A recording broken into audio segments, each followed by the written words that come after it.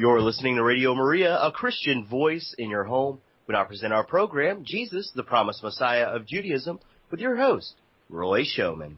Hi, this is Roy Schoeman, and welcome again to Jesus, the Promised Messiah of Judaism, the show on Radio Maria that celebrates the Jewish roots of the Catholic Church, or seen the other way around, that celebrates the fulfillment, the completion, the full realization of the promise of Judaism in the Catholic Church and its sacraments.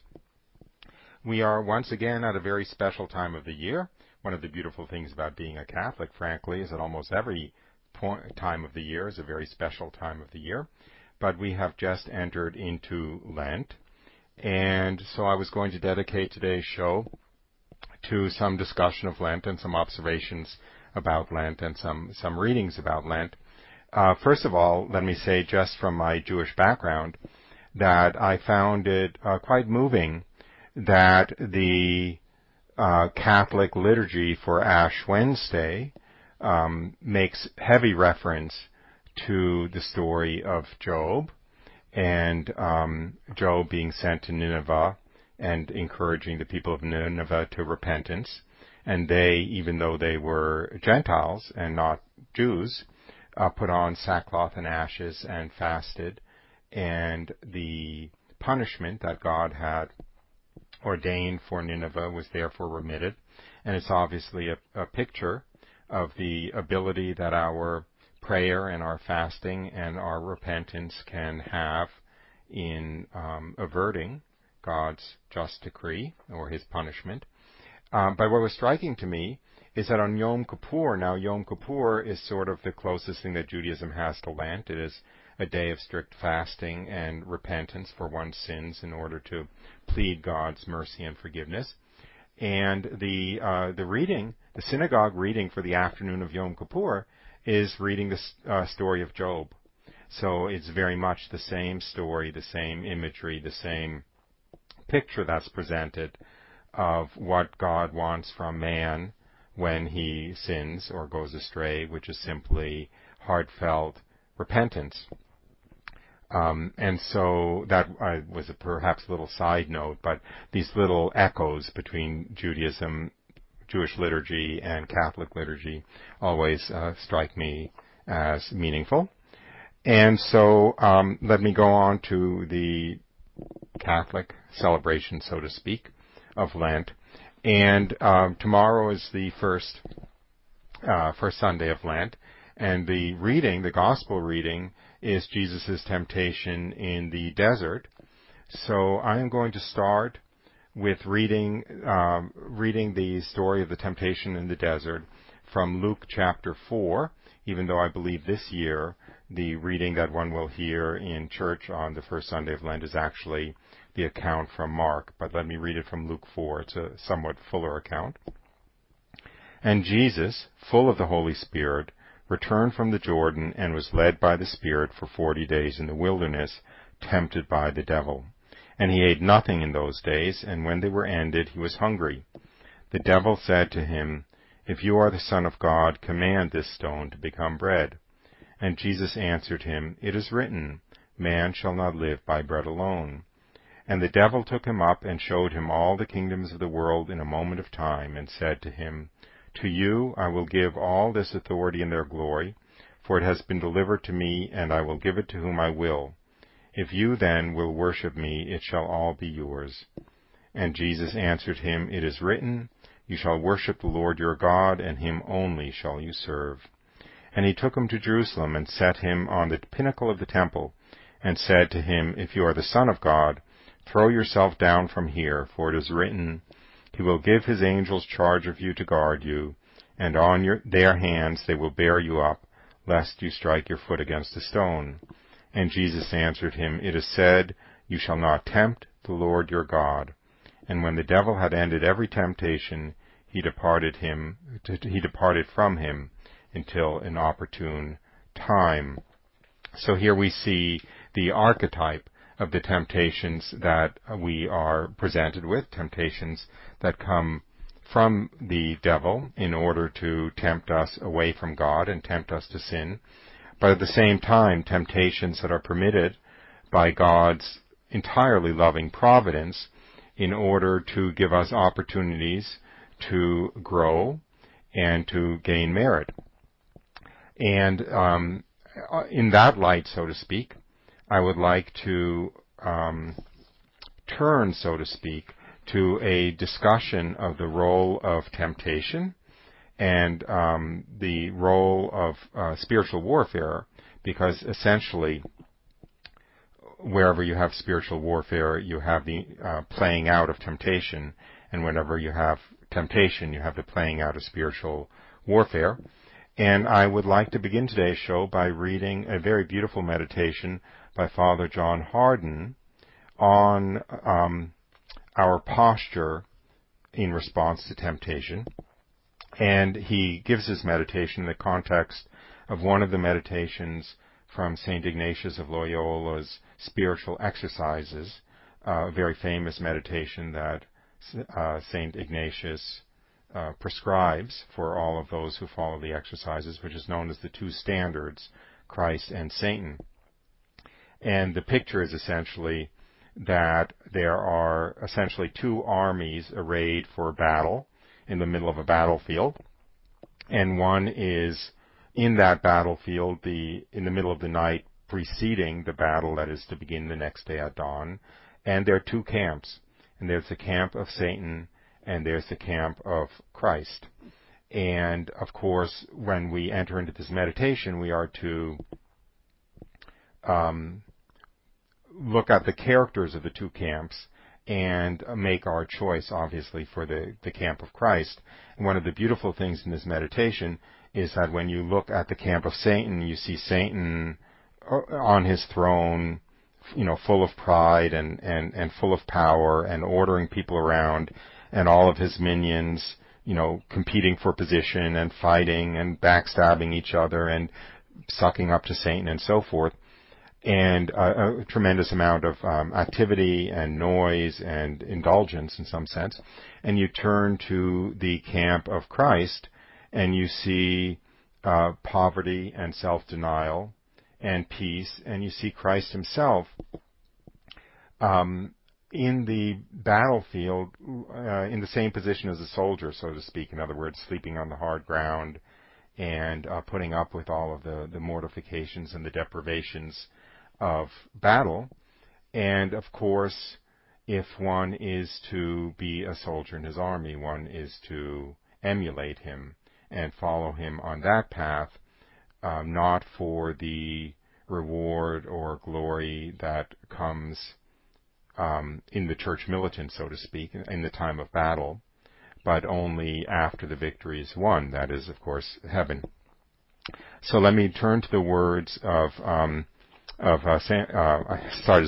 Saint John Hardon, Father John Hardon, but I believe there are some people trying to promote his cause. He was a very, very, very wonderful and very, very special, holy, if I can say so, Jesuit priest who passed away.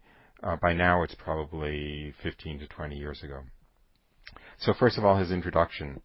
What will it be for you, for me, Christ and eternal heavenly glory, or Satan and everlasting terror, horror, and hellfire? When meditating, it's not hard to visualize whose side we choose to be on, but recognizing the deceits of the devil and having the courage to resist them is something else.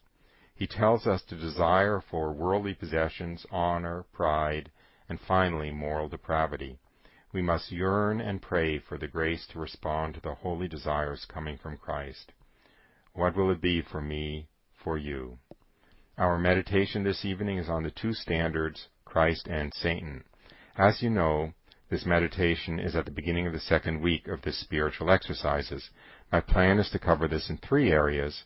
First, to speak on the devil and divine providence, then to expand specifically on the two standards, and finally to say something on how we are to cope with the evil spirit in our lives. The devil is part of divine revelation.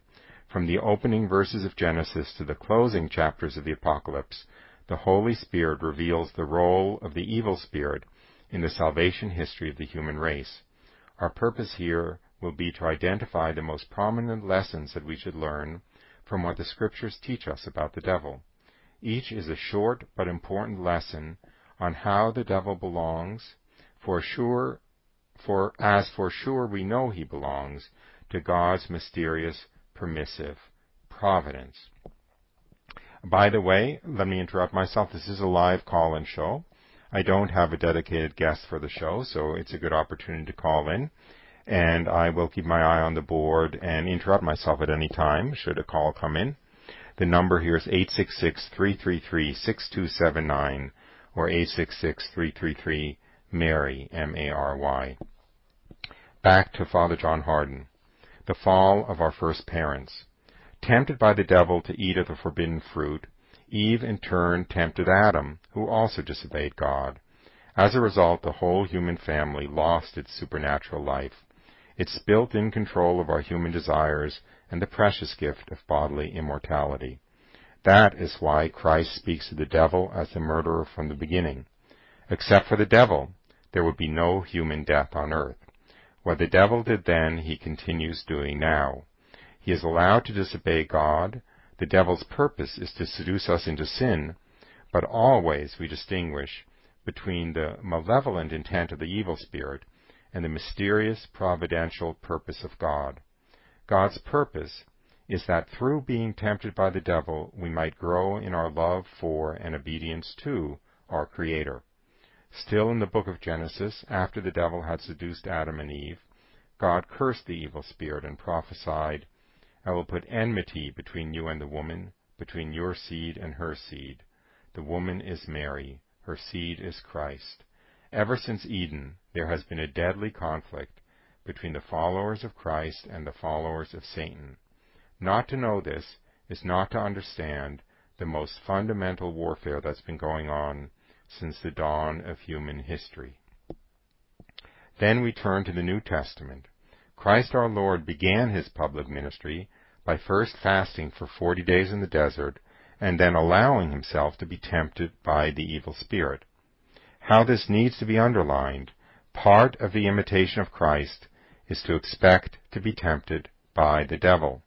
Indeed, the greater and firmer our desire for holiness, the stronger will be the efforts of the fallen angels to make us follow their example of refusing to serve God. The key, of course, is to recognize the demon's strategy and courageously act against what they are urging us to do.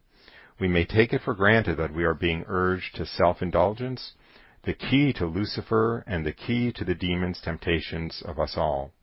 The key to resisting is, the key to the demon's temptations is self-indulgence, self-assertion, self-will. The impulse leading to this self-will is from the minions of Lucifer, who became the devil precisely because he used his will. As the Church has solemnly defined, the devil became the devil because of his free will. Once the free will turns against God, it becomes demonic. Then we come to Christ's exorcisms. One of the most remarkable features of the Gospels are the number of exorcisms performed by the Savior. The Fathers of the Church explain these exorcisms in telling us why. For the coming of Christ, the devil saw that their power over the world was being broken, and they reacted in demonic self-defense. In our day, there is extraordinary attention given to the devil. He must be extraordinarily active. One reason, told to me by my friend, the chief exorcist of Rome, is that people preoccupied with worldly pursuits are an easy prey to the prince of this world. Satanism is widespread. Satanism has even penetrated the Church. We close part 1 of our meditation by reflecting on the contrast between the Church militant and what the early Fathers of the Church called the mystical body of Satan. There are two mystical bodies, one of Christ and one of Satan. The devil is highly organized, and unless the followers of Christ are correspondingly deeply motivated, strongly organized, and zealous, they are no match for the followers of the evil spirit, which leads us to part 2 of our meditation. And let me just interrupt with a couple of observations or notes of my own at this point. I see. I do have a caller. So before I interrupt with my own comments, I will interrupt with the caller. Are you there, Angela? I am. Good afternoon. Good afternoon. I'm sorry I didn't notice that right away. It's okay. The young man who greeted me was very, very nice. But I have a question. I am Catholic, and we're involved in special Lenten devotion in the evening with several women in our church. And I really enjoy St. Ignatius as well. We have a Jesuit retreat center near our farm here in Southwest Louisiana, and the retreats are so informative in discussing a lot of the annotations of our dear St. Ignatius. But I've been reading a lot of things about discernment of the spirits, which is written by, I don't have his book in front of me, but I found it very helpful as well. But getting back to our Lenten devotion that we're doing, I have noticed that since we started it a couple of days ago, that I have felt such an oppression, especially nearing the time of the devotion. And I feel that there is an evil presence around us, or around me in particular. I am leading the devotion. And I do pray before and after. Is there anything else that I should do?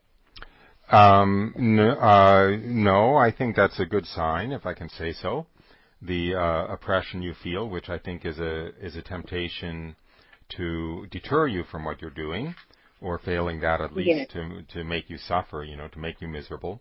The other side of the same coin is it is a opportunity permitted by God for you to gain extra graces for what you're doing, right? Because it's producing suffering, right? Because it's always this jujitsu between God and the devil, so to speak. He always flips the the energy, the initiative of the devil, and makes it available for an increase of grace. So I think it's not a bad idea to think of it that way. I would say that if you had the opportunity to pray before the tabernacle or the Blessed Sacrament, when I'm under oppression, I find that praying in the presence of the Blessed Sacrament usually has a fairly dramatic effect. But all in all, I would just say it's actually a good sign. There's a famous quote from I think it's Ecclesiastes: "My son, when you come to serve God, prepare your soul for temptation." Right? Prepare, yes. Indeed. So the more frankly, the more valuable what you're setting out to do is to God, then the more important it is to Satan to interfere with it. But at the same time, the more he does to interfere with it, the more grace is available to you by overcoming that temptation to make that endeavor even more fruitful. So it's a good example of all of that. I think you're referring to Tim Gallagher, by the way, when you talk about the book on the discernment of spirits. That's him. Yeah, Father Tim Gallagher, Yes, who, by the way, I actually know him quite well, and despite his name, he's half Jewish, so I take a little special pride. His mother actually was a Jewish convert. Yeah. So another one of another. Well, maybe his mother was the Jew who converted, but another great Jewish contribution, so to speak. I think that's probably. Does that answer your question? It does help. I know it's real, and I know I have to be cautious who I reveal that information to. A lot of people think it's just a bunch of hooey, but no, I know that the enemy is real, and that he's up to causing as much disruption in what we're trying to accomplish here And you should actually, you talk about St. Ignatius's discernment of spirits. He has another tremendous principle, agira contra, act against. I mean, basically, the devil, in a sense, he's a fool, because by showing his hand in what he's trying to get you to do, he's actually showing you exactly what you should do is exactly the opposite. So you should take that temptation to not do what you're doing in this case of leading that group, and just turn around and say, you're such an idiot, Satan. You are making it very clear to me that this is very important what I'm doing, and I'll redouble my efforts. Yeah.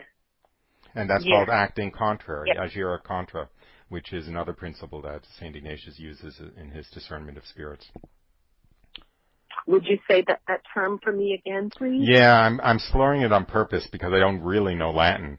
Agira contra, I believe. I think it would be A-G-E-R-E, new word C-O-N-T-R-A, would be my guess. To act against, to act opposite. Okay. Okay. I still have some books I bought on my last retreat that I haven't gotten around to, but once I get to reading him, I can get so deep into what he is saying. Yeah. Like the Discernment of Spirits. I've been reading that book for a number of years. And I have to go back sometimes. Good. He also, by the way, he did a series on the radio. I don't know what it is, 8 talks on discernment of spirits, which you can probably find on YouTube or something. And Father John Hardon, who I'm reading from today, his last name is spelled Hardon. He also has a lecture series on the exercises of St. Ignatius. I think it's about 12 or 13 lectures. And I know they're available on the internet. I think they're probably available for free. I know they're available, as CDs, but I think you can find them for free. And you can find the text in them for free too. And they're I'm reading one now, But anyway, they're also a very good way of getting into St. Ignatius's exercises.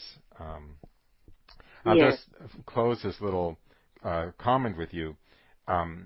There's a famous story that one of the Desert Fathers tells. I don't remember it word for word, but he is going to the nearest city, and it's like Babylon. It's a big walled city, full of tens of thousands of people, feasting and having a good time and stuff.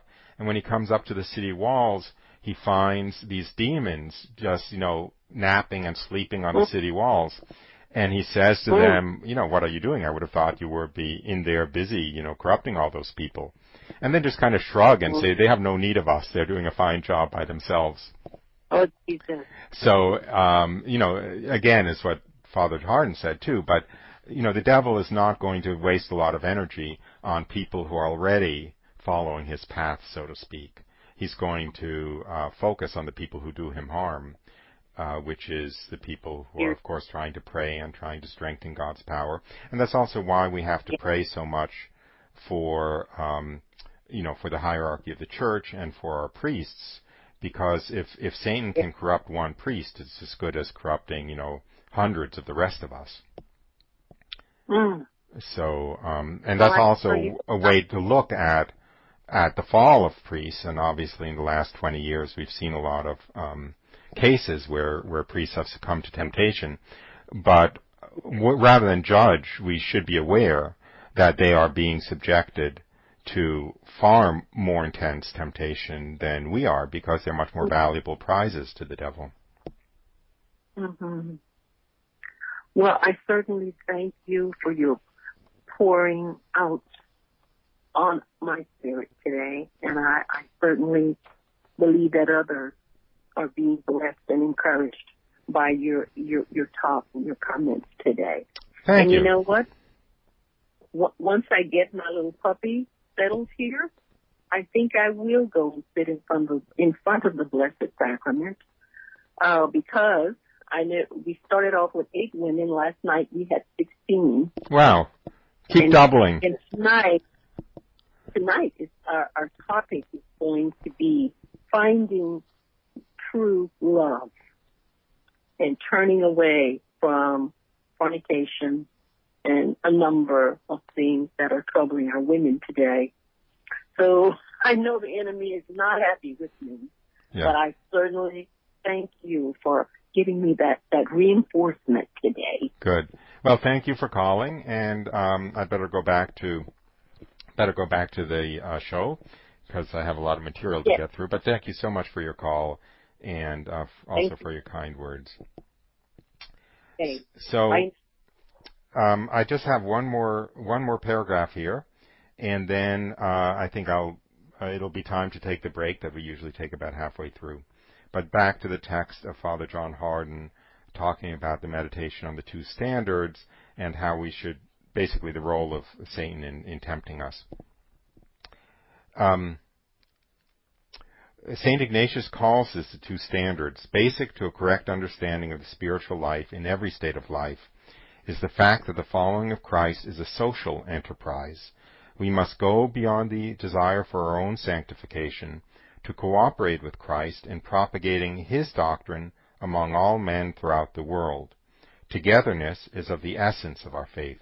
Equally basic is the corresponding fact that the evil spirit is active in his propagation of his doctrine, and he has a doctrine among all men throughout the world. Remember the parable of the sower who sowed good seed during the day, and then sometimes later, weeds began to grow, sown in the same field by an enemy. There are two sowers sowing their seed in the hearts and minds of men. One sower is Jesus Christ, the other is Lucifer. This is not pious rhetoric or mere devotion. This is bedrock Christianity. The focus of our concentration here is to compare the method used by Christ in organizing his followers with the corresponding and competitive method of Satan in mobilizing his agents, or, as St. Ignatius calls them, the two standards, which are commonly associated with the spiritual exercises. They are really a part of divine revelation and essential to every believer's Christian spirituality. Not to know what I want to share with you is to be sheer ignorant, blind to what is going on in the world today.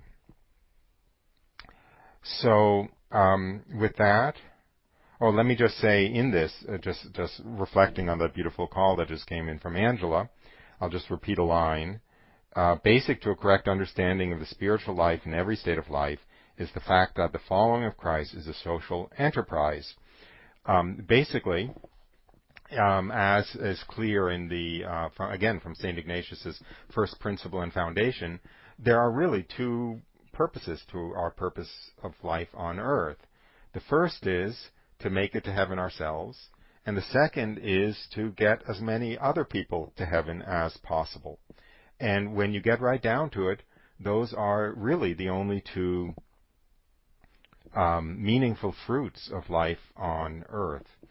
And, if our own salvation is not in jeopardy, then, which of course it always is, but I'll short circuit that for the moment, then our primary role in serving God is to do everything we can to bring others to know Him and love Him and also turn away from sin. So I assume you're still listening, Angela. In that light, I applaud you for the work you're doing with those women, trying to catechize them on some of the temptations of the devil that they should be resisting.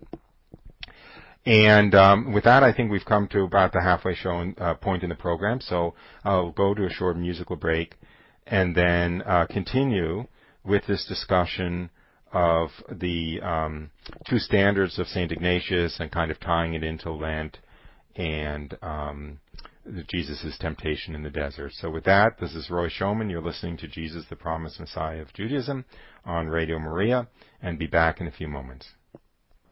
You're listening to Radio Maria, a Christian voice in your home. We now return to our program, Jesus, the Promised Messiah of Judaism, with your host, Roy Schoeman. Hi, welcome back to Jesus, the Promised Messiah of Judaism.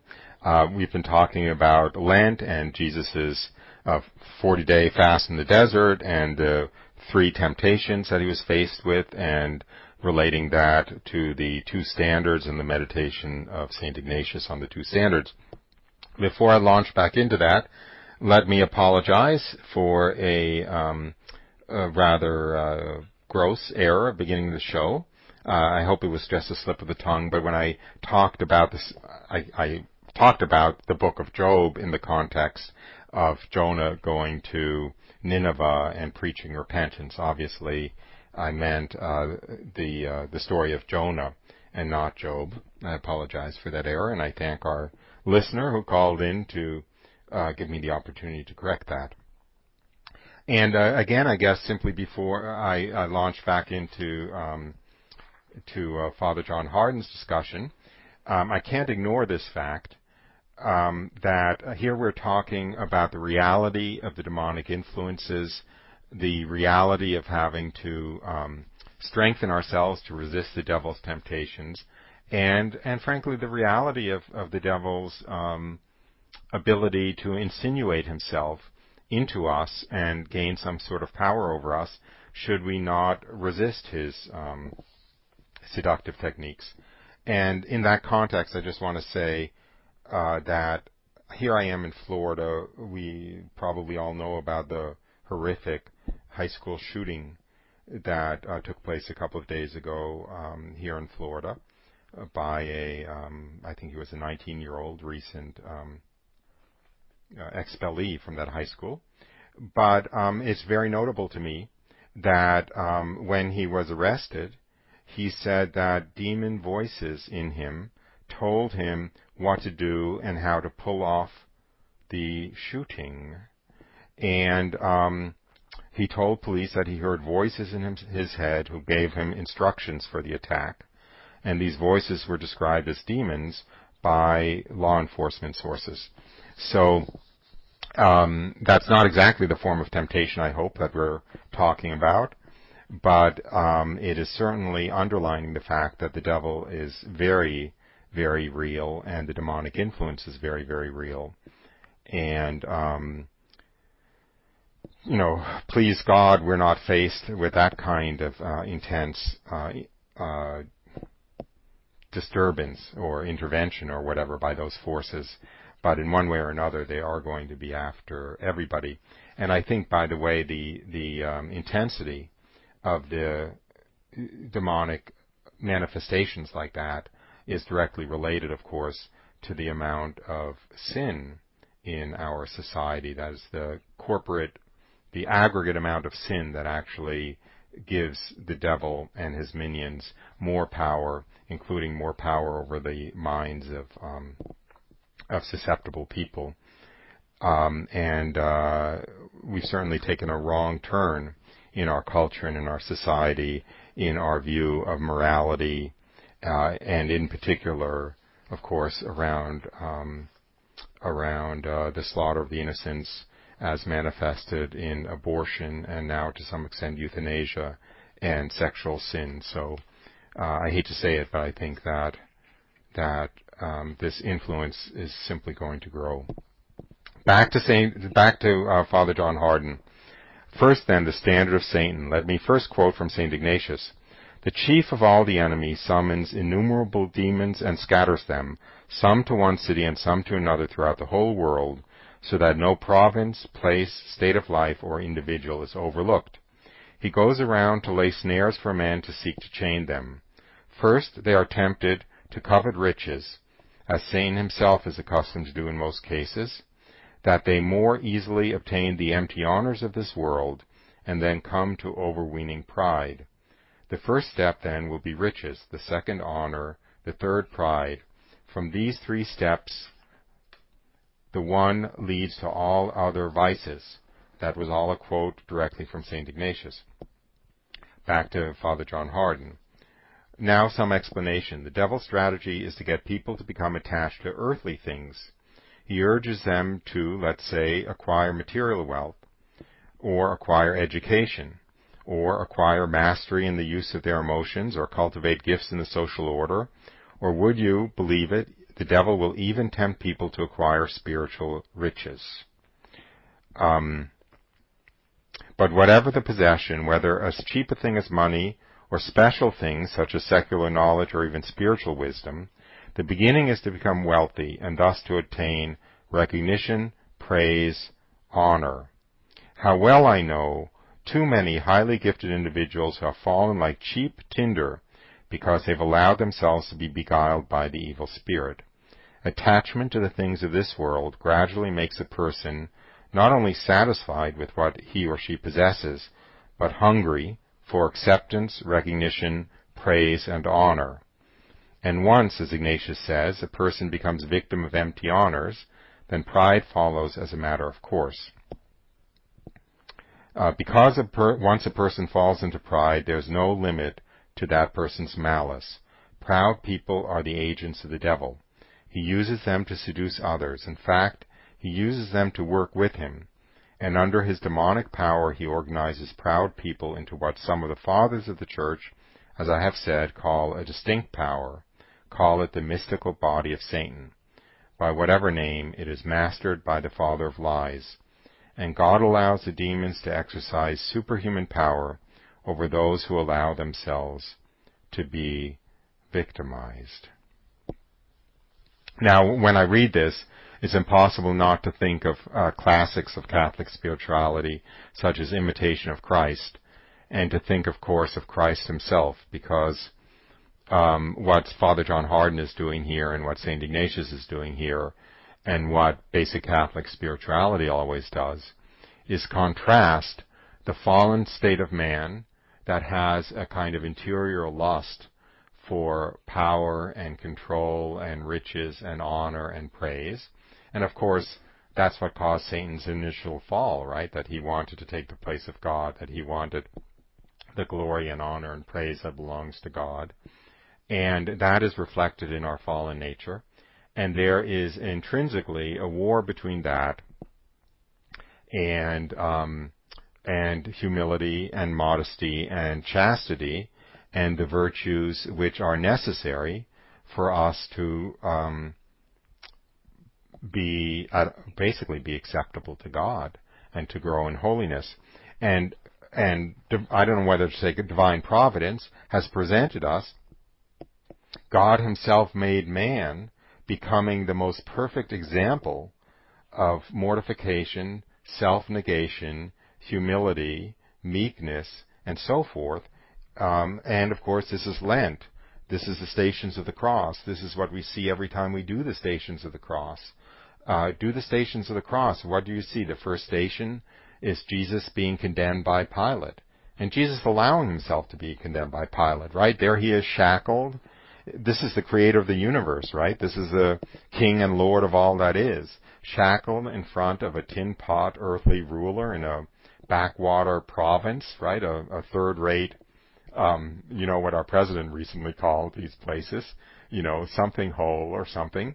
And he is allowing himself to be submitted to Pilate's authority and condemned to the most humiliating. You just go through the Stations of the Cross, having to carry his own cross, being stripped naked, being nailed as though he were an inanimate object to the wood of the cross, being crucified, and taking it all with complete humility and meekness, presenting himself as an example for us.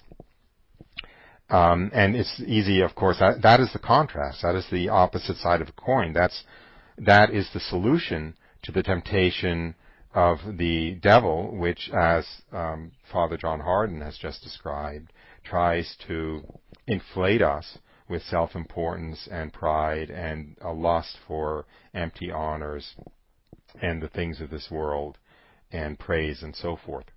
Back to Father Hardon.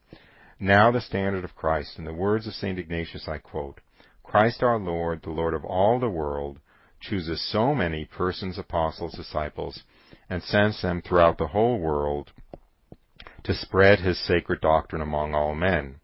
No matter what their state or condition may be, the address which Christ our Lord makes to his servants, whom he sends on this enterprise, is to urge them to seek to help everyone.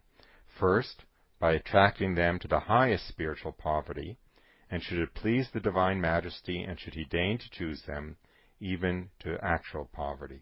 Secondly, by encouraging them to desire insults and contempt, for from these two things come humility. So then there are three steps. The first, poverty, opposed to riches. The second, scorn or contempt, opposed to worldly honor. The third, humility, opposed to pride. From these 3 steps, Christ leads them to all virtues. That's the end of the quote of St. Ignatius. We now have the contrast, and what a contrast this is. Christ's strategy is the direct opposite of Satan's. It begins by inspiring his followers and future apostles in every age, in every state of life, to practice the first beatitude, blessed are the poor in spirit, detachment of heart from earthly possessions, and even, if it is God's will, attracting them to dispossession. In all my years in the priesthood, this is of course Father Hardon, I don't go into theological analysis when I invite people to work in the apostolate, but behind every invitation is the principle behind the 2 standards. The first condition is that the person who wants to serve Christ in winning souls for His divine majesty is himself, at least internally, detached from everything in this world. Money is the most obvious, but is not the only one. This is so fundamental in the apostolate that in 2,000 years there have been no exceptions. The only persons that Jesus Christ uses to spread His gospel are the people detached from the things of this world. And nobody cheats. You cannot play both sides. You cannot love, as Christ tells us, both God and mammon. Then Christ inspires His followers just the opposite of the devil's instigation. And those are the 2 words I always use theologically: instigation by the devil, inspiration by Christ. Christ inspires His followers to actually desire, under the influence of grace, to be scorned or contempted. I know of what I speak. I made the spiritual exercises for the first time at the ripe old age of 22. I have not had to change 1 syllable ever since. You must want, and I quote Ignatius, to be scorned, despised, ignored, rejected. That doesn't mean you go around behaving as somebody who is out of his mind, but for the world, and I mean that in the most generic sense possible, anyone who follows Christ faithfully is out of his mind. And in the world's estimate, we are only as out of our mind as we are faithful in the following of Christ. And having done my own graduate studies and got my degree in psychology, having read several volumes of Sigmund Freud, one of his favorite definitions of a psychotic is, quote, "A psychotic is anyone who believes that he will be rewarded after death for the good he has done here on earth." Close quote. That is a direct quote of Sigmund Freud, definition of a psychotic. Pardon me, ladies and gentlemen, my dear fellow psychotics. In other words, presumed behind all that we are saying is that sincerely to imitate Jesus Christ is to be considered, well, not just unworldly, but irrational. And the best we can do is, well, hide or protect or mask what the world calls our irrationality. Quite an art.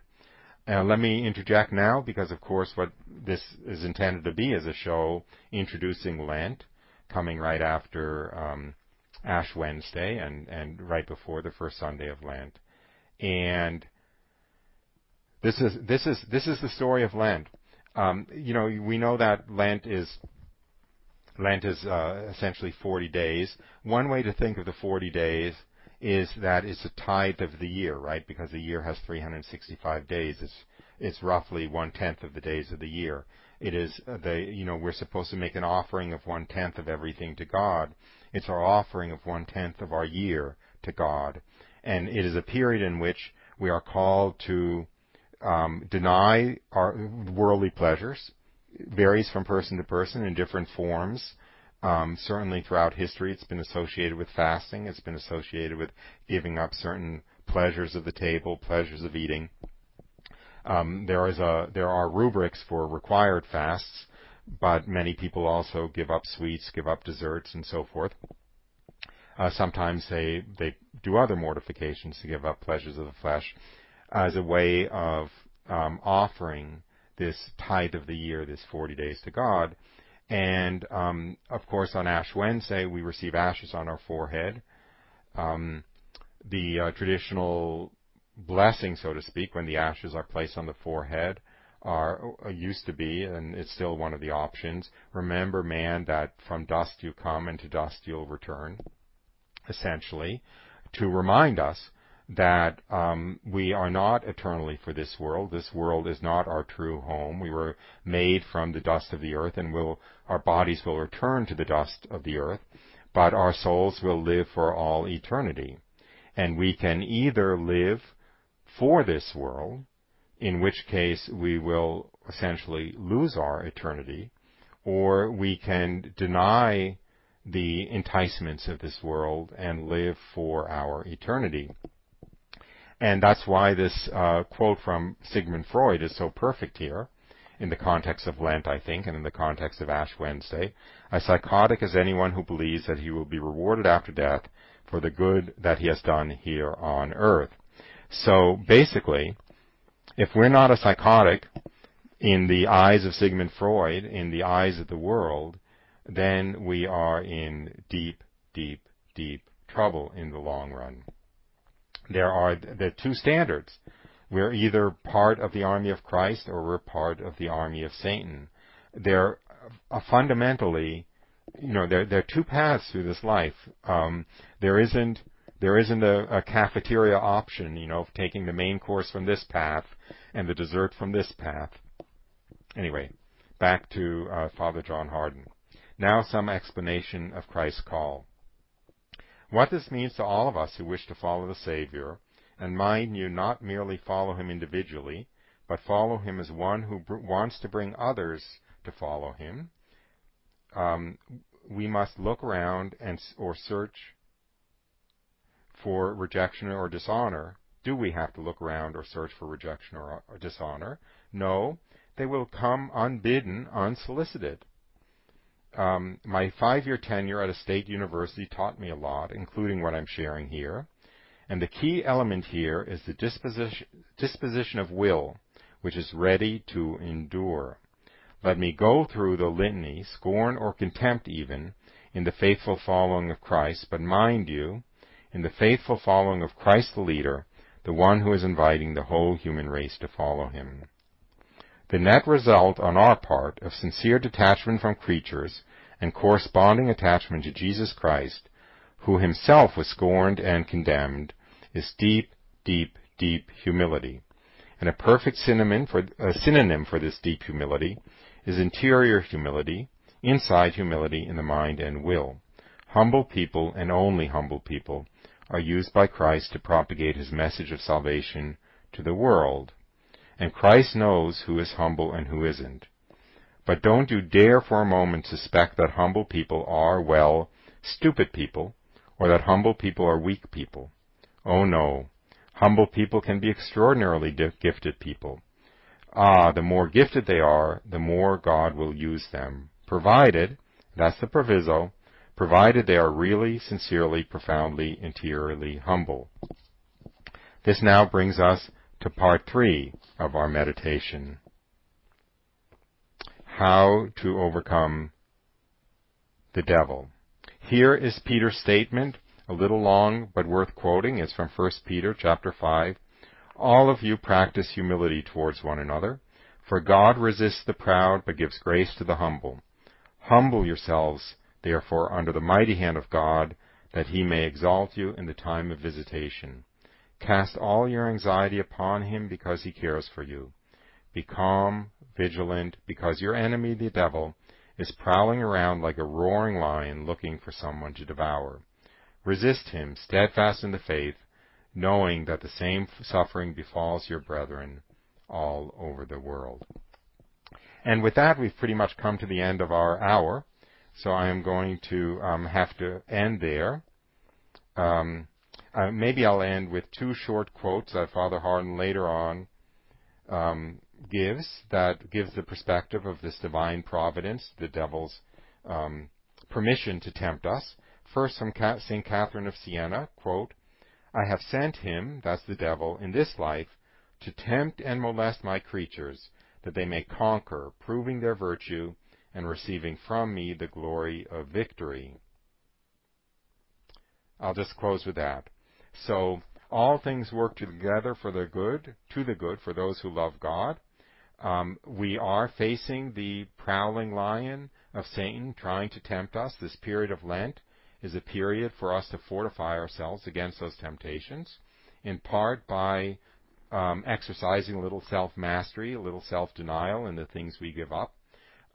Also exercising a greater awareness of the two standards, so to speak, the fact that we're, in the long run, either going to be followers of Christ, scorning the temptations of this world, or followers of the temptations of this world, ending up having scorned Christ. And we know where the pot of gold lies. And I will also close by saying I don't think there's any more salutary exercise during Lent than the Stations of the Cross. And when I do the Stations of the Cross, and I frankly try to do them every day, I find that simply looking at the pictures, just calling to mind the event on the cross, whether it's Jesus' condemnation or his first fall or his meeting his mother or his being stripped or whatever, that is very fruitful. So I guess what I'm advising you to, if I may do so, is if you do more frequently do the Stations of the Cross, don't get hung up on the necessary prayer, so to speak, and having to recite a number of prayers with each station, but maybe sometimes just say the Stations of the Cross by proceeding from one station to another, saying, we bless you, Christ, for by thy holy cross thou hast redeemed the world, and then spending a few moments just recognizing what Jesus did in that station and what that means for us in our relationship with the world. So with that, I want to thank you for listening. You've been listening to Roy Schoeman, Jesus the Promised Messiah of Judaism, on Radio Maria, and I hope you join us again next week. Bye for now.